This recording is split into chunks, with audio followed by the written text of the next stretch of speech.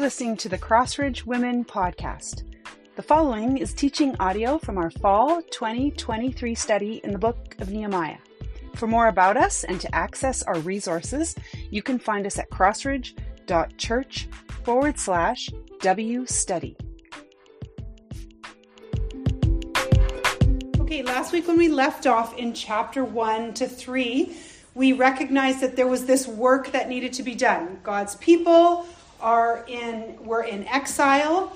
A Persian King Cyrus has allowed some to come back. About 94 years before this happened, they rebuilt the temple over time. But Nehemiah hears that the people are in trouble and shame and that there is work to be done. He knows that what needs to be done for God's people so that they are living according to his plan and in the covenant, covenant obedience, is that the wall of Jerusalem needs to be rebuilt. His intention is to rebuild the wall, which will rebuild the city, and then we're going to see he wants to rebuild this people and bring them back into covenant obedience as he knows they should be according to the plan of God. And so we made this interpretive jump. We said, okay, the work for Nehemiah is this wall. But when we think about it, we can think about kingdom work, right?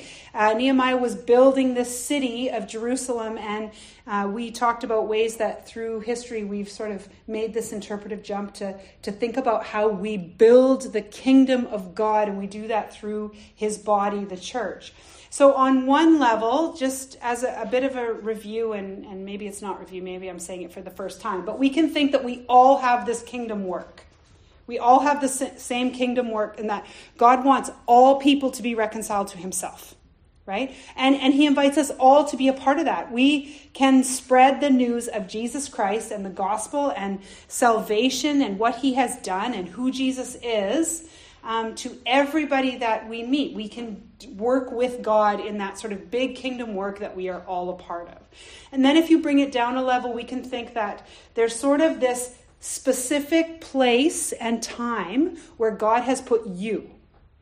And he wants to do kingdom work in you and through you and in the people that you sort of come into contact with. So this sort of looks like, where has he placed you in your life? Okay, some of you are have a job and you're going to the office every day, and this is where God's put you and asking you to do some kingdom work. Maybe you are caring for older relatives, and God is saying this is where you're doing your kingdom work. Or maybe you're caring for young ones, and God has put you there to do kingdom work. We know Colossians says, whatever you do, work at it as to the Lord in the name of Jesus Christ. And so we could say that as followers of Christ, as believers in Jesus, everything we do is now kingdom work. We have that opportunity. We can do it with kingdom values. If we're working a business, we can show integrity that comes from kingdom values. If we are caring for very young children and growing little disciples that God has put in our house for us, we can do that with kingdom values. All of it can be kingdom work. So I say that because I want you just to think through these levels, and I'm going to ask you to think at different levels tonight. So below that level where like you have this specific role in this specific season where God is asking or saying, here, I'm going to work and I want you to come alongside me. I think there's even a lower level, and that's some personal inner work. And in the church, we often call that sanctification. God is doing a kingdom work in all of us. He is making you into his image, more of his image, to become his disciple. And when we talk about sanctification, often around here, we like to have this picture of an onion. And we say like that God's peeling back layers of like sin and selfishness and all sorts of things to refine us and to make us more like him. A disciple that bears his image.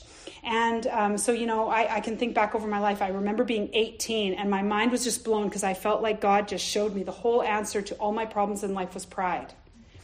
And I was talking with a friend of mine. We're like, can you, like, all of our sin, it's pride. If we could, and like, I really felt like at that point, God gave me that knowledge, and he was like peeling back that onion. But then I could say to you, well, then I had kids, and then I was like, oh wow, I'm super selfish. Like, so God is peeling the onion of selfishness. And over time, I felt him sort of doing a work in me. Like, oh my goodness, I have an idol of comfort.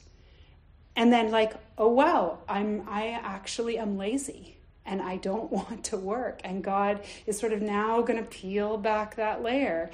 And then, to everything like, oh, I didn't know, but I have a control problem. And now God's going to work on that. And God is always wanting to refine us and do a kingdom work inside us. Okay, so does that make sense? We have this big kingdom work we're all a part of. Then with specificity, there's a role that you are playing right now in time and space. And then also inside, God is doing a kingdom work in all of us. And actually, as he does that work in each of us, we are building up these other levels of his kingdom work too. So, okay, we're going to talk about that more in a bit. But I want you to be really thinking about, okay, what is that place that God's put me? And what is the work that he's wanting to do in me? What's the renewal that he is prompting me towards? But we're going to start in our groups tonight, in our small groups. We're going to do something a little bit different. We're going to look at page 29 in our homework. And this section is something we do every single week. It's called Find the Structure. And basically all it is, I shouldn't say all it is, 21. Page 21. And what it is, we're basically making an outline. So we're looking, I have already, if you were studying this book on your own, you could divide it up into little chunks. The Bible divides it into chapters, but then you can see, as you're studying, sometimes chapters can be sort of divided up even smaller, because what's happening up here doesn't really have anything to do with, like, something different is happening in a different part of the chapter. So we break up the chapters into smaller bite-sized chunks, just so that it's easier to really focus on each part. That's why we do it. So I have done the breaking up into chunks. I have to in order to write a study guide, really simply. That's why I do it, not because I don't think you can do it, because I think you could too. But for each of these sections then, it's a really good exercise, and you can do it after you've done your study or as you're reading, whatever, is that we give it a title. I like to use words from the text most of the time. Sometimes it doesn't really work, but we just give it a title. And when you do that, you sort of end up having an outline. You can look down at 4 to 6 on this page. If someone said, what's Nehemiah 4 to 6 about? You could say, well, it's actually about this, and this, right? It's a good way to sort of grab on to what we're learning about. I said to the girls this morning, I said, you know what? Sometimes I think people are tempted to skip over some sections, and that could be a section. Often we think the questions are the most important part, the questions in the study guide. And the more I spend time doing this kind of study, the more I realize that things like this, finding the structure of a passage, and actually just marking are like the most important, and repetitive reading are the most important things that you can do. The questions can help you when you feel a little bit stuck, I think, but you probably have your own questions and better questions. That's what studying the Bible does. You learn how to do that.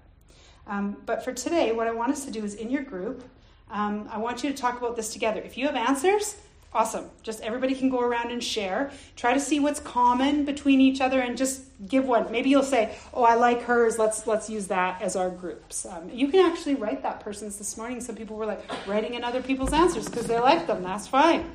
We're going to do it on the big piece of paper that's on your table today.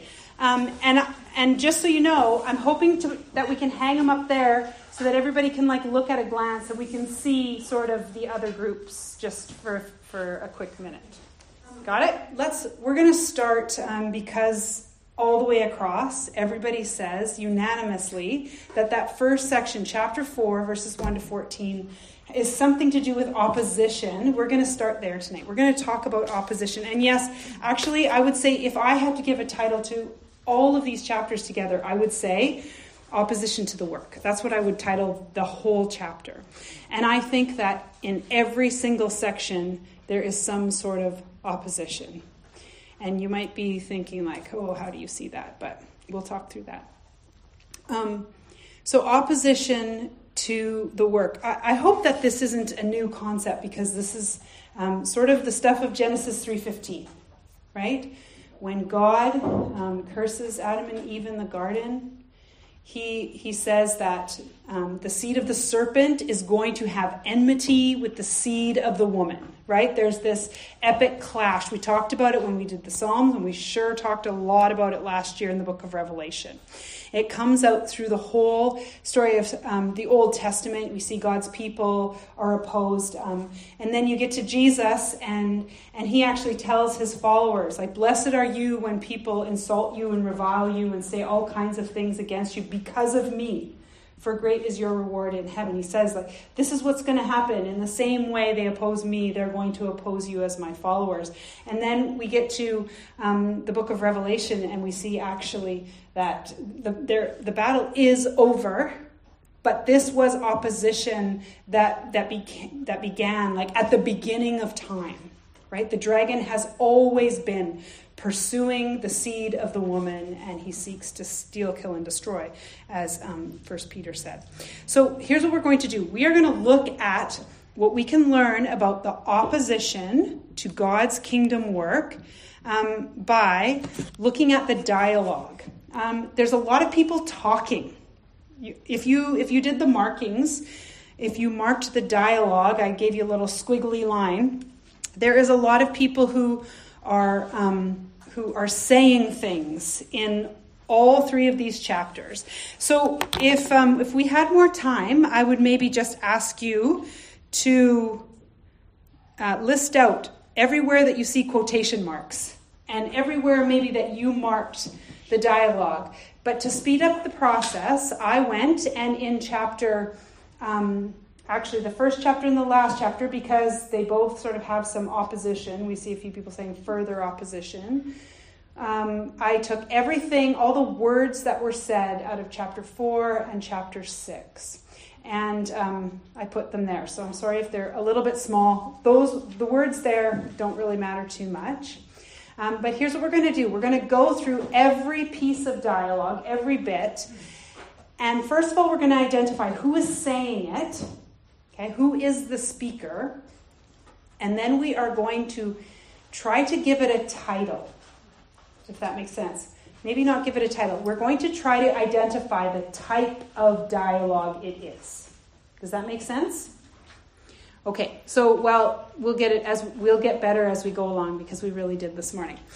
So let's start at the very beginning. The first thing said in chapter 4 is this little roast. Whoops, maybe I'm jumping to interpretation there. Okay, it says this, like, what are these Jews doing? Are they going to rebuild it in a day? Are they going to sacrifice? Will they pray to their gods and then the whole wall will go up? Can they do anything with these burnt stones they're using to build it?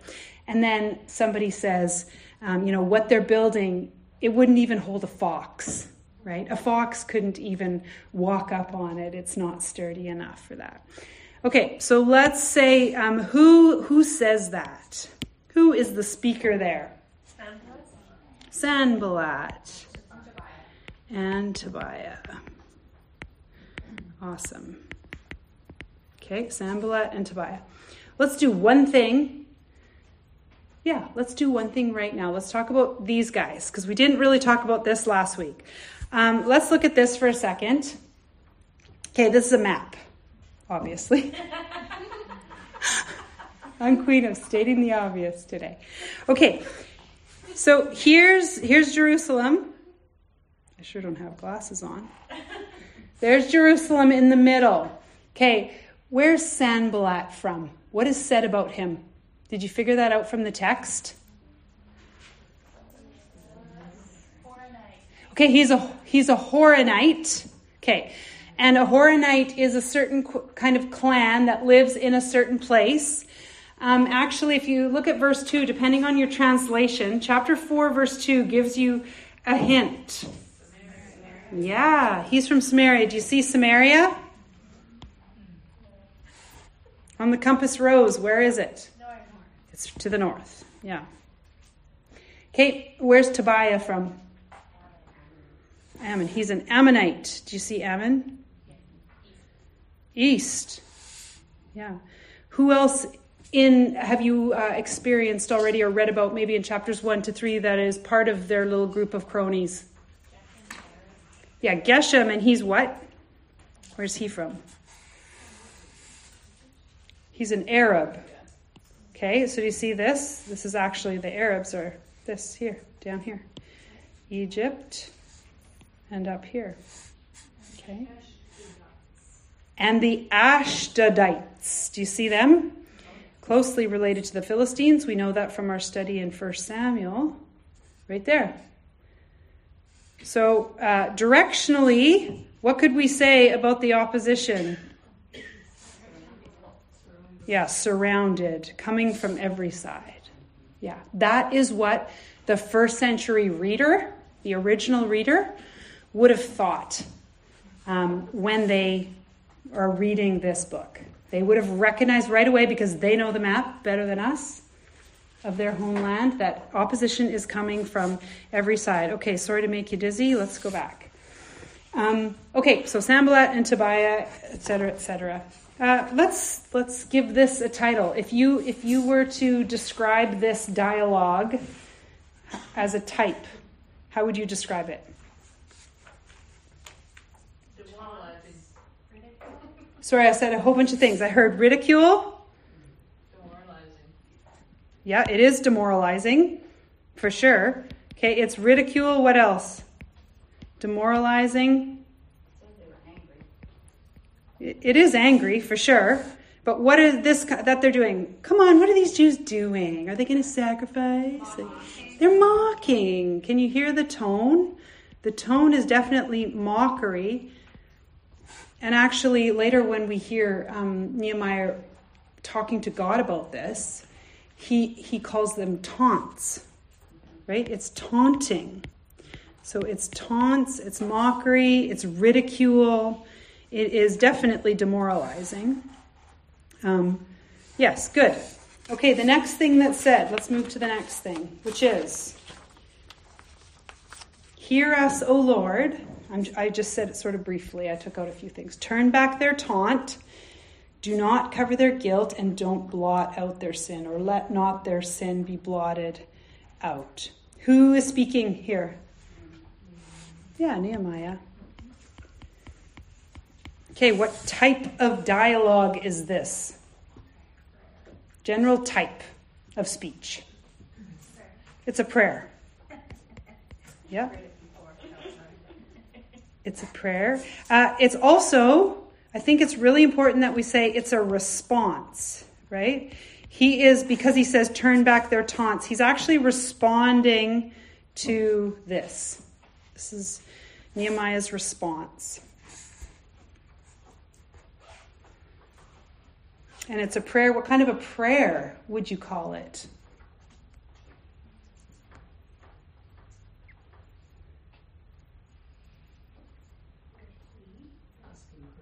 A plea, and ask for help. Yeah, a request.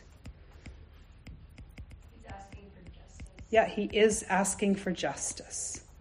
Yeah, sometimes when we talk about these kinds of prayers, we read them a lot in the Psalms. We say they're called imprecatory, because it's basically like, have you ever read a psalm where David says, break the bones of my enemies, Lord? Right? That's called an imprecatory prayer. It's when the people of God call out for justice, knowing that vengeance belongs to the Lord. Okay? And they know that he will administer justice.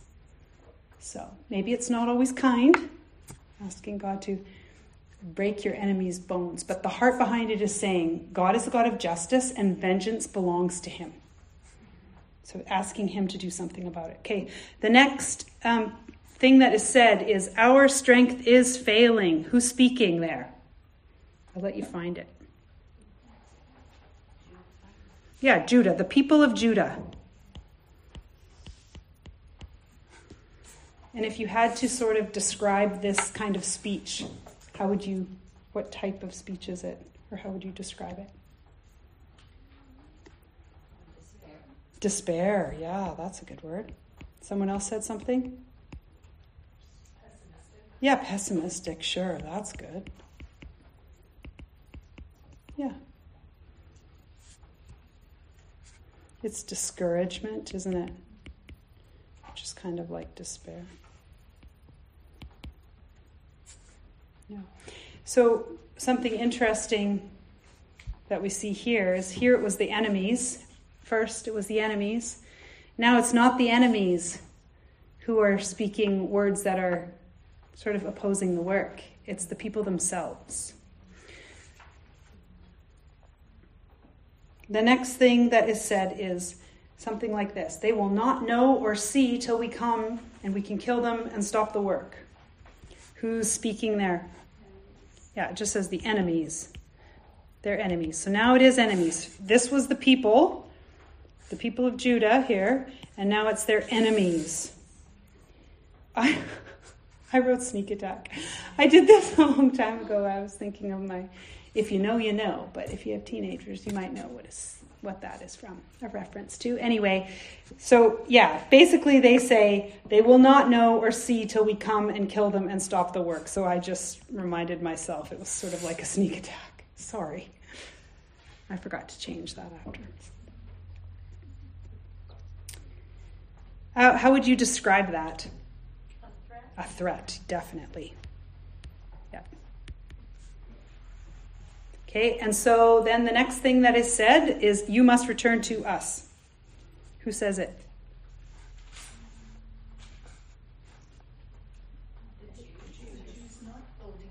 Yes, the Jews who are not building. Some translations say who lived nearby.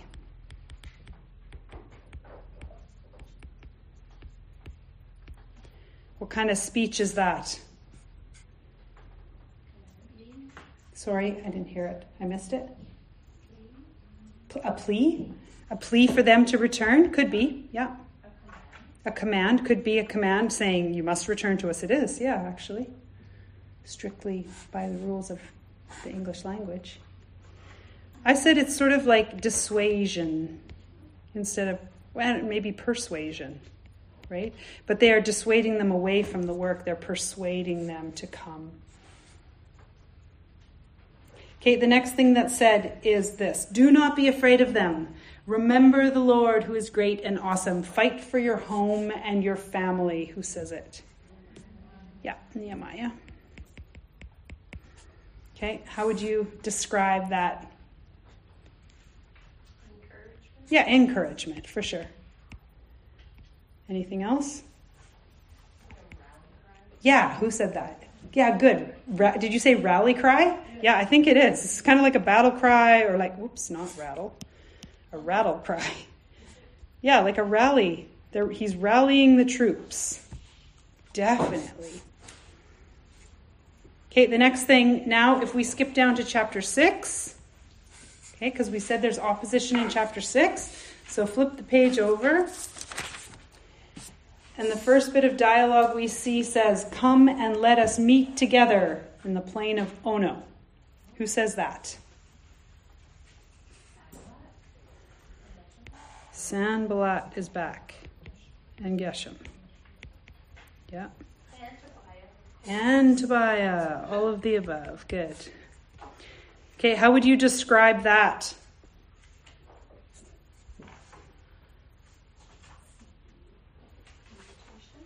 It's an invitation. Yep.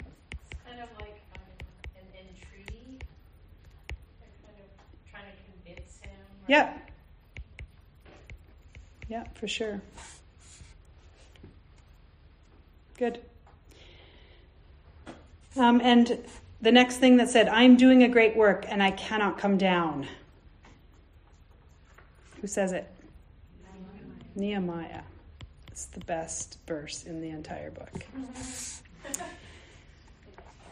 And what, so I am doing a great work and I cannot come down. So Nehemiah says this. Let's do a little, this is interpretive work, what we're doing a bit here. So what kind of speech is this? Like, how would you describe this? Well, it's a response. It is a response. Good.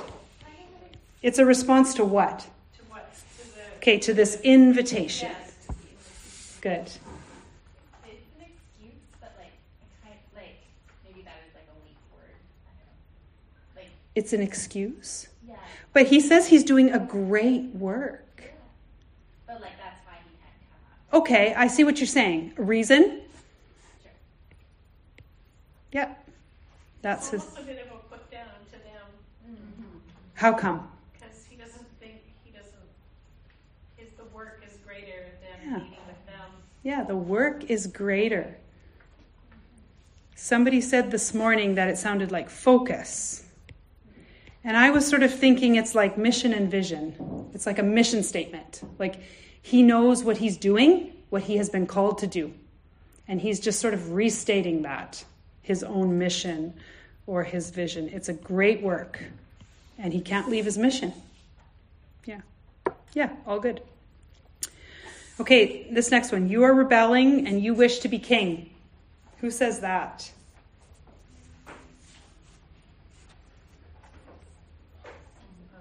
It's reported in Geshem. Yep.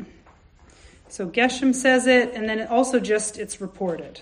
So people are saying that. People are saying that he's rebelling and he wishes to be king. So how would we describe that? What they're saying to him? Gossip, rumor. Accusation. Yeah, accusation. Good. Yeah. The next thing it says, no such things as this have been done. That's for no such thing, verse 8. No such things as you say have been done, for you are inventing them out of your own mind. That's like his own accusation. Yeah, so who says it? Nehemiah. Nehemiah. And it's an accusation of what?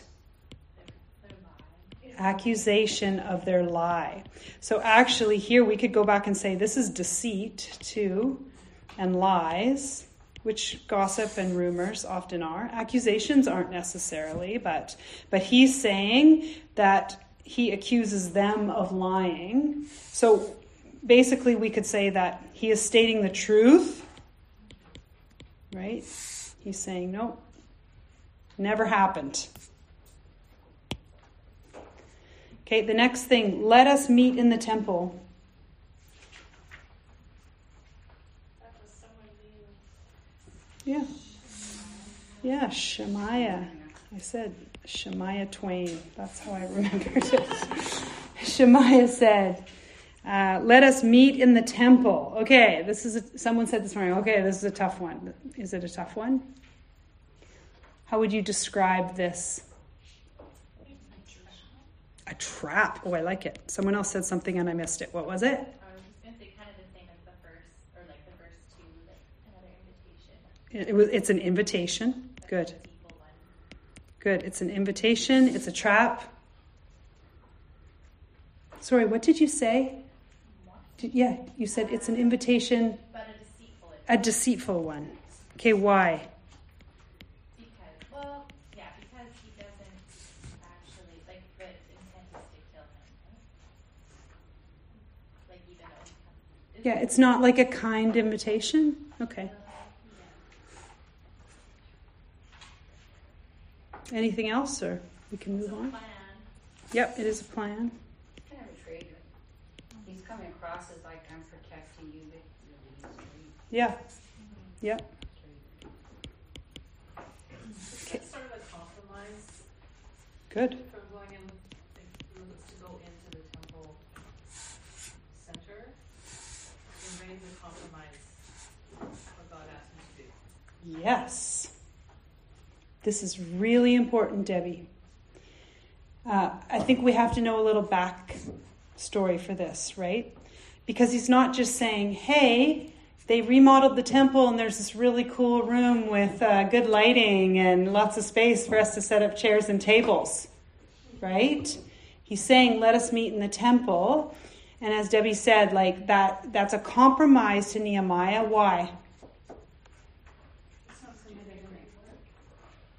Well, no. because he's not a priest or a Levite. Right. That's right. So actually, we could say this is temptation to sin.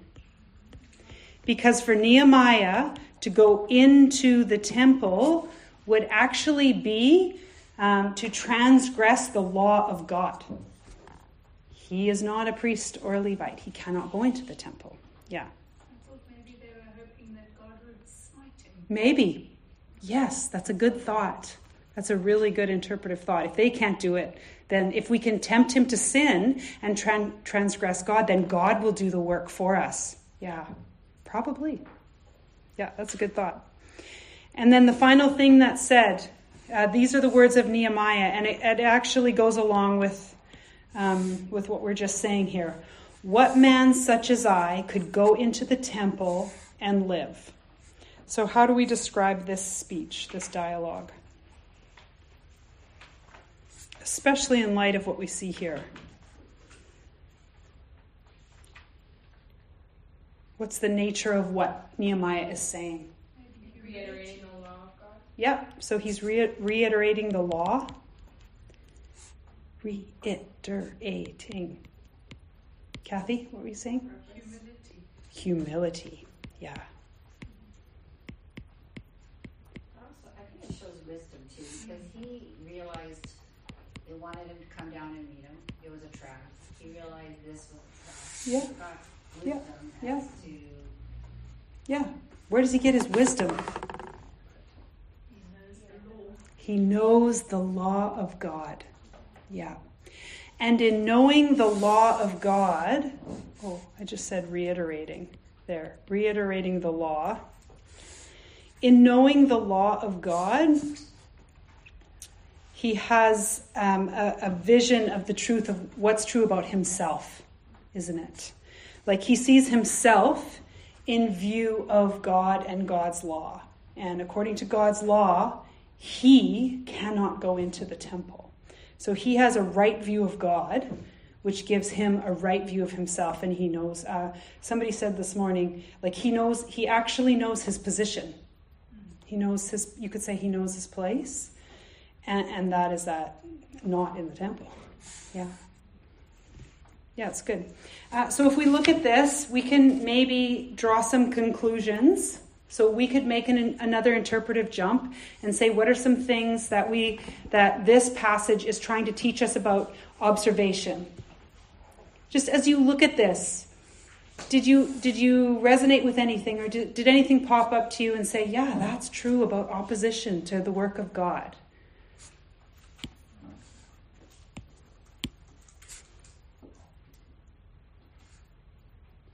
I was really struck by how it's external and internal.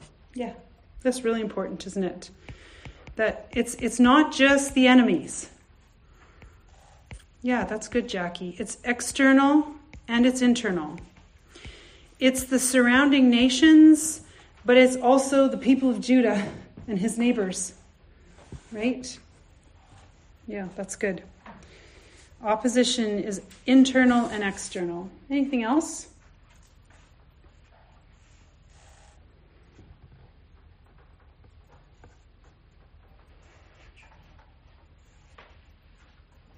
It's quite personal. Like, it's not really grounded in anything solid, except that it's just trying to be hurtful. Yeah, where does that happen? Because it doesn't start at the beginning. Well, it talks about, what are you trying to do? You know, and just the way you're phrasing things. Like, you don't actually have like a concrete point of like an alternative view. Really, you just are like trying to make what I'm doing seem really like dumb or hurtful or dangerous or something. Yeah. It's just very like accusatory. Yeah, and it starts out kind of like, they're mocking all the people, and then it turns actually very personal here in chapter 6, where they're going after Nehemiah, and what are they doing? What are they going after? His motive. His motives. Yeah. So it's really like they're really going after his motives. Like, are your motives pure? No, you just actually want to be king, right? You're rebelling. Yeah.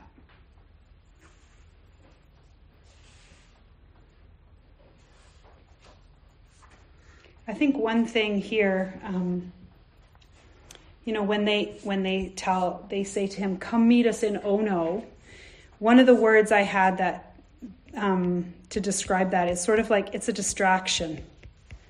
They're trying to distract him, like, come do this, like, come into the temple, or come meet us in this plain. And they send that letter like 4 times, trying to get him to do it, or even saying, like, our strength is failing, none of us can build. It's all like it would be a distraction away from the work, right? Mm-hmm.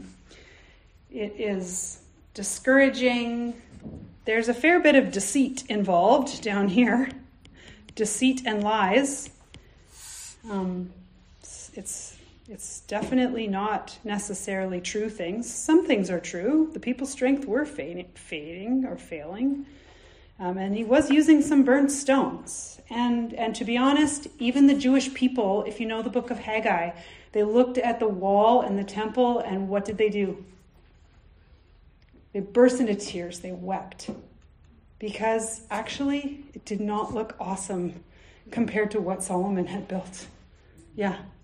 So it was not great.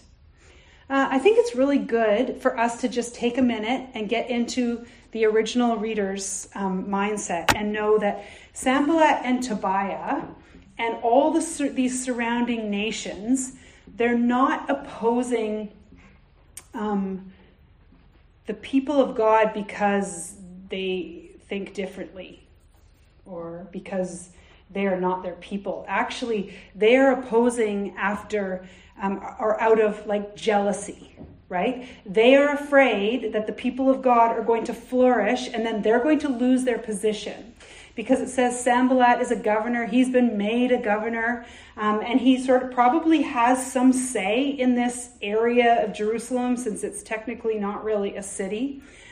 They have a fair bit of influence. They're probably trading back and forth with these people. They're able to get what they need. And so it's in their best interest that this wall is not built.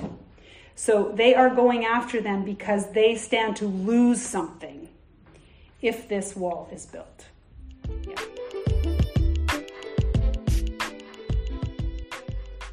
So we had a bit of time to do that activity of finding the structure on page 21 in our workbook. And it was good to see each other's answers, but one of the most significant pieces of learning that came out of that for us that I want to share with you, our podcast listener, is that a question came up saying, is this activity of finding the structure and giving a title to the sections, is it observation or is it interpretation?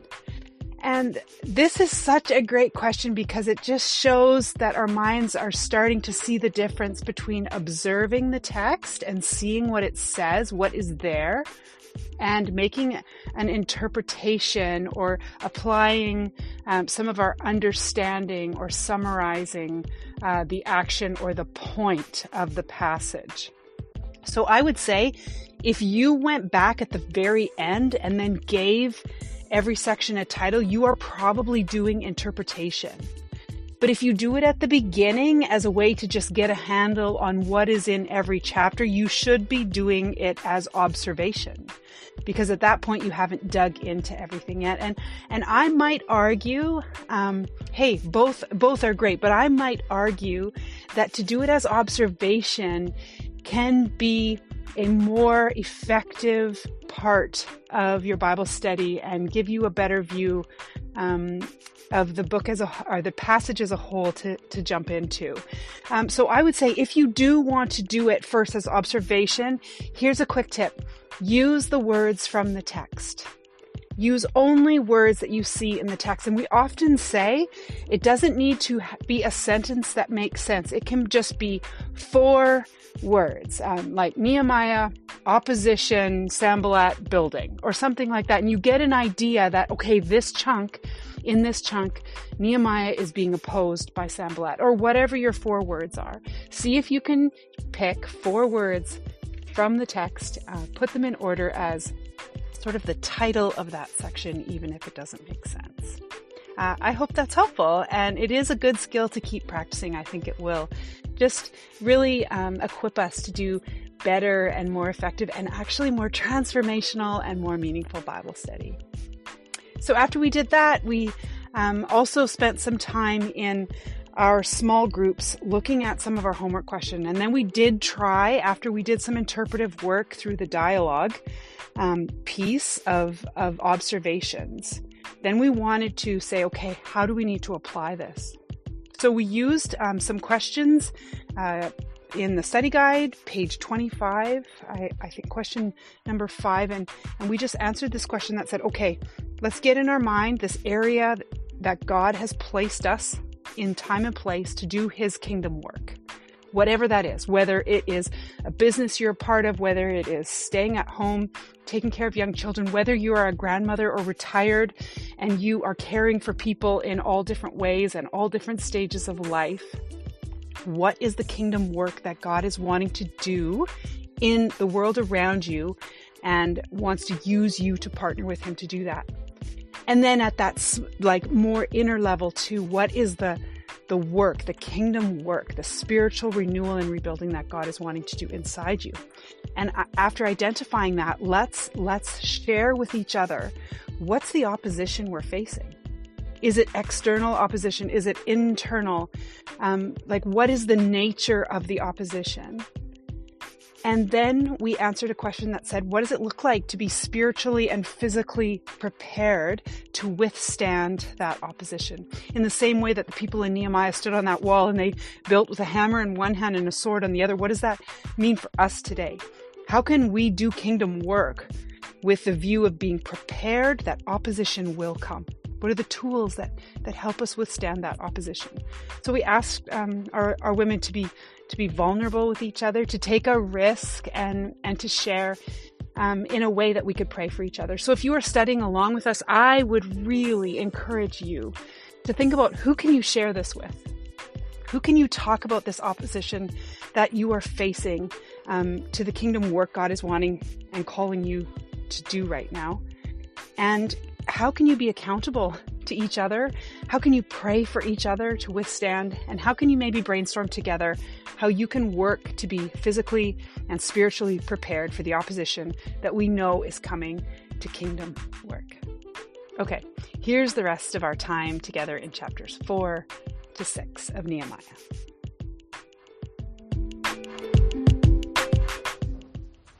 I hope that you have seen that one way that Nehemiah does not respond to the taunts and the mockery, the jeering, or even the lies about himself is he's not feeling that he needs to get up there and tell his truth, even though his truth is the truth, right? You don't see him really worried that he has to stand up for God. He does know that he just has to keep doing the work, and somehow God is going to take care of the rest. We can get a little bit caught up, I think, in trying to convince other people who, and I'm going to use this phrase from Nehemiah, have no portion, share, or inheritance in the people of God. Do you know what I mean? Why they are wrong. And I think often we can go to great effort to be showing them why they are wrong, but actually they have no portion at this point, right, or share in the people of God. We always have there's this instinct in us that we need to go to Egypt, to people who are still slaves, and we need to give them the law. If they just knew the 10 Commandments, then they would be okay. But what needs to happen to people who are enslaved? They need to be redeemed out of sin. They need to be brought to Mount Sinai and in a relationship with God first, and then they can be given the law. So Nehemiah does not seem overly concerned with standing up for God's truth. I think he feels like God can take care of it himself. And what he does know is that he has work to do and he cannot come down. He's going to stay on the wall and he's going to keep doing what God told him to do. I think if we had Nehemiah here and we asked him, or if we could just look at the whole book, I think it's fairly plain that Nehemiah tells us, in the face of opposition, here's what you got to do. 2 things you should do, maybe, and 2 things not to do. The first 2 things to do is pray and work. Pray and work. That's what he does.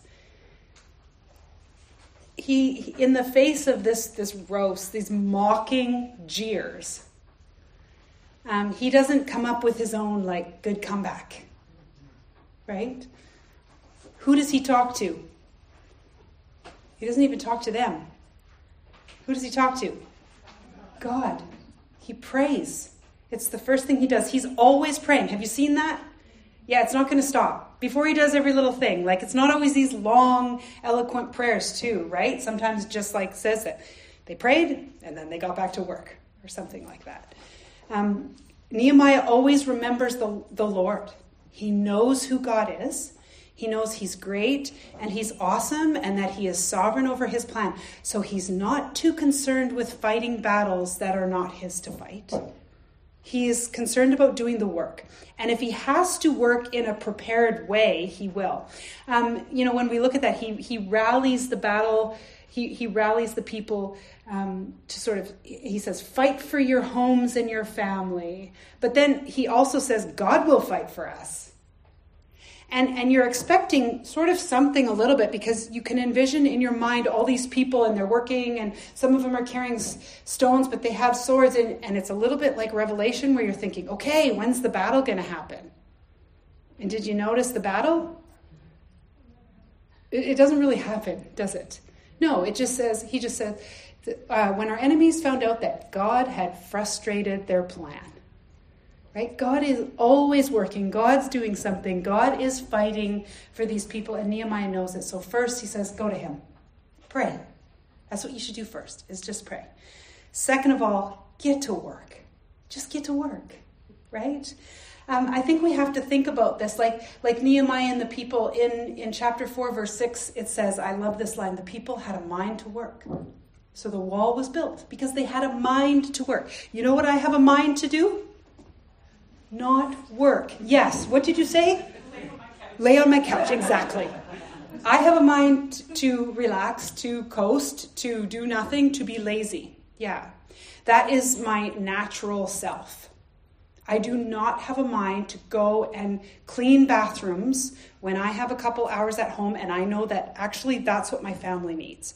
Or I need to get a little bit ahead in cooking for my family or some of these things around my house that I know need to be done. I do not have a mind to do that work. I have a mind to sit down and maybe look at my phone or read a book. But the people have a mind to work and they are prepared for opposition. So I think it's good for us to consider this question we talked about with each other. What does it look like to be prepared for this opposition? And then say, you know what? I'm going to work with a hammer in one hand and a sword in the other. How are we prepared? How might you stay on the wall? What does that look like? And not come down? If it sounds to you a little bit like it takes endurance to keep going in God's kingdom work, it does, right? And we're not surprised because the writers of the New Testament talk about this all the time. I just wrote down a few. This is just what came to top of mind. In Hebrews, the writer says, run with perseverance the race that is set before you, and also keep watch that you don't drift from the truth you heard. In Ephesians, Paul says, be prepared to take your stand against the devil's schemes and stand firm, clad in the armor of God. I kept thinking about Ephesians 6 the whole time, that lots of you did too. The whole time I was reading this today, the armor of God, being equipped and prepared with the armor of God. In 1 Timothy, Paul says, keep fighting the good fight of faith. In Galatians, he says, do not be weary in doing good.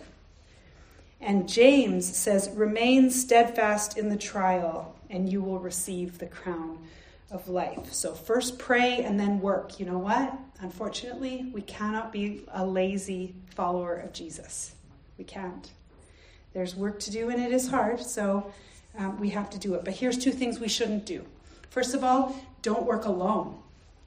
Did you notice how much unity were in these verses? We didn't get to dissect every single verse. There's so much there in 3 chapters, but there's so much that talks about how the people work together.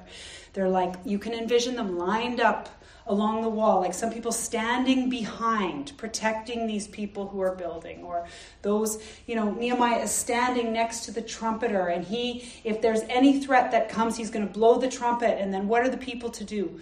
Run there where the sound of the trumpet is to help and to fight for their people.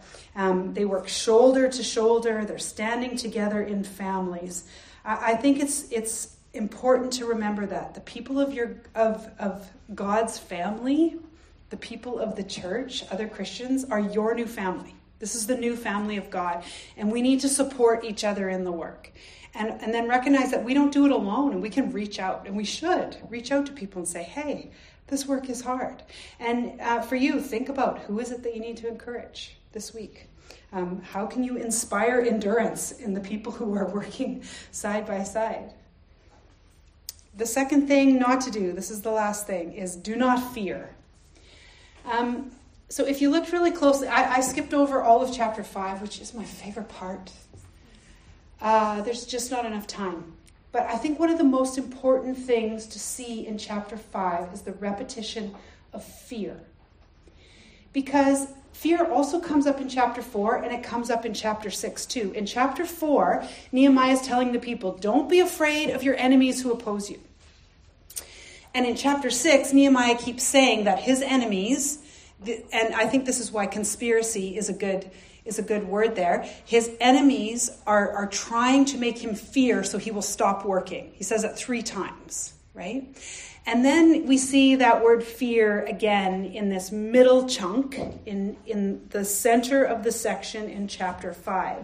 And it's not that kind of fear, it's a different kind of fear. It's fear of God, right? Nehemiah says to the people who are treating each other with injustice, because there is a famine, they don't have enough food. So how they respond to this is actually there is this internal opposition to the kingdom work that's going on. And they're like they're having to borrow money to buy food. And then the people who are lending say, yeah, I'll lend you money at a really high rate of interest. Or else they're having to sell their own family members into slavery so that they have money to pay the taxes that go to the king. They're sort of like opposing each other. They are treating each other like loan sharks and pawnbrokers instead of like family. And instead of caring for each other, they're actually acting with great injustice towards their brothers and sisters. Okay? So Nehemiah comes into this and he says, shouldn't we fear God? Shouldn't we fear God? If we feared God, we're not going to treat each other like this. And I think the supposition behind that is that when we have fear, when we fear something, our first instinct is always self-preservation. And often to preserve ourselves or our comfort or our control, we're going to disadvantage others. We have to. And the easiest way to call this to your mind so you can see the picture is to say the word toilet paper. Right? During COVID. So think about it. Just think for a minute, like your family potentially will not have toilet paper. Like really just let that sit. And actually, if you're honest with yourself, you can see like, wait a minute. You can start to feel that, right? That's scarcity that you feel in your chest. That's like the fear of scarcity. What is going to happen if we can't get toilet paper? And what's the natural response? You saw it on the news. You saw it in Langley Costco, probably, or Surrey Costco. What is it? What's hoarding? That's right. Self-preservation that disadvantages others. Okay? That is what fear does. And Nehemiah actually says, do not fear. And to be fair, he says, don't fear man. Instead, have a right fear of God. Have a fear of God. So fear of man is when you seek man's approval above God, that you value what man say. The work would have stopped if Nehemiah valued everything that was being said on the left above what God had moved his heart to do and what he knew God's work was. If he valued that above God's word, the work would have stopped. Okay? But Nehemiah actually didn't value those words because he does not fear man. Instead, Nehemiah fears God. He values God's word above everything else. So let's just say, in case I need to be explicit about this, what is fear of God? It is not being afraid of God. It is not fear of punishment because you think he is this big being up in the sky who is going to smite you with a hammer if you step out of line. Okay? We do not have that fear of God. Why? Because of Jesus. Yeah, because of Jesus. There is not that fear. There is no fear in love, and perfect love casts out all fear. Jesus brings to us the perfect love of God. We have that on his behalf. So it is not that kind of fear, but it is a kind of fear that leaves you feeling great reverence and awe and wonder and actually adoration that this God, this great God, this good and loving God is pleased with me even though I keep turning to the wrong way, or I keep dropping the ball, or I tend to do things like to fall to my sin nature, and yet this good, pleasant God still looks on me with favor and love. And it's just like, wow. Okay, that right there is the feeling of the fear of God. And this fear of God enables Nehemiah to continue the work. He says, I feared God, so I didn't take the money that I was supposed to take, and I just kept doing the work. We continued in the work. But that first part, I didn't take the money, I didn't take the food, and the money that they owed me for the, what was it called, the governor's, he didn't take that. Instead, his fear of God causes and fuels this radical, we said, generosity in Nehemiah. Because he fears God, what we see is this picture, this beautiful picture at the end of chapter 5 of radical generosity and actually sacrificial love for the people. So it begins in scarcity and famine. There's all that injustice. People don't have enough to eat. And by the end of the chapter, what is it ending with? This abundant feasting. You're hearing about 150 people and all the food that is coming all the time. And everybody is fed. The people have what they need. They are provided for to do the work. And is that not a gospel picture of Jesus? Right? I think that is where we see the gospel. Ultimately, this fear of God, running to him instead of running away from him, running to God for salvation, results in a seat at his table. A seat at the king's table where it is abundant feasting, everything you need to do the work that he has called you to do. So in the face of opposition, God is going to care for you. He will provide for you. He will even pour out an abundance of his Spirit on you, and he will give you the power to trust him and to obey and to keep working. Yeah. I was thinking, and when I was thinking about this, it also reminded me of Psalm 23. And this is how we'll end. Psalm 23 talks about this God that we fear as the Good Shepherd. You know a lot of these words. And even though we walk through the valley of the shadow of death.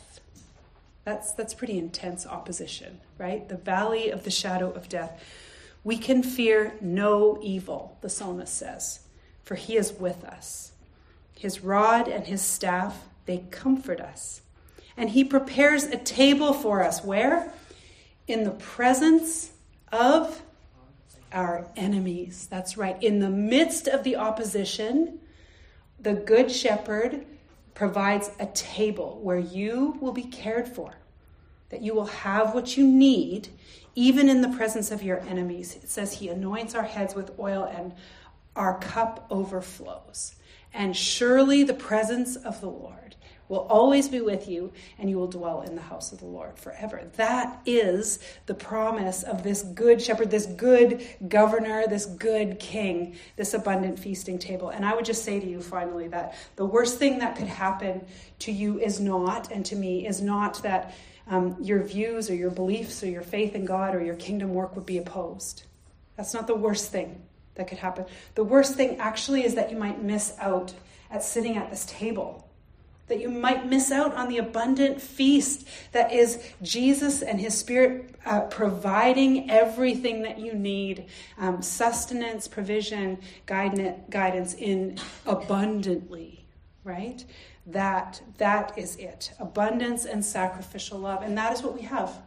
That is what we have because of Jesus, even in the face of opposition, even in the presence of our enemies. So I do pray that you remember that this week as you're going with that opposition, and you turn instead to pray and then to work and then say, how am I going to fear and adore and revere God right now instead of humans or mankind?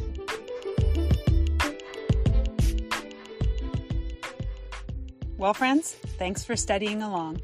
And remember, for any of the resources you heard in the teaching podcast, check out crossridge.church/WStudy. We'll see you again soon.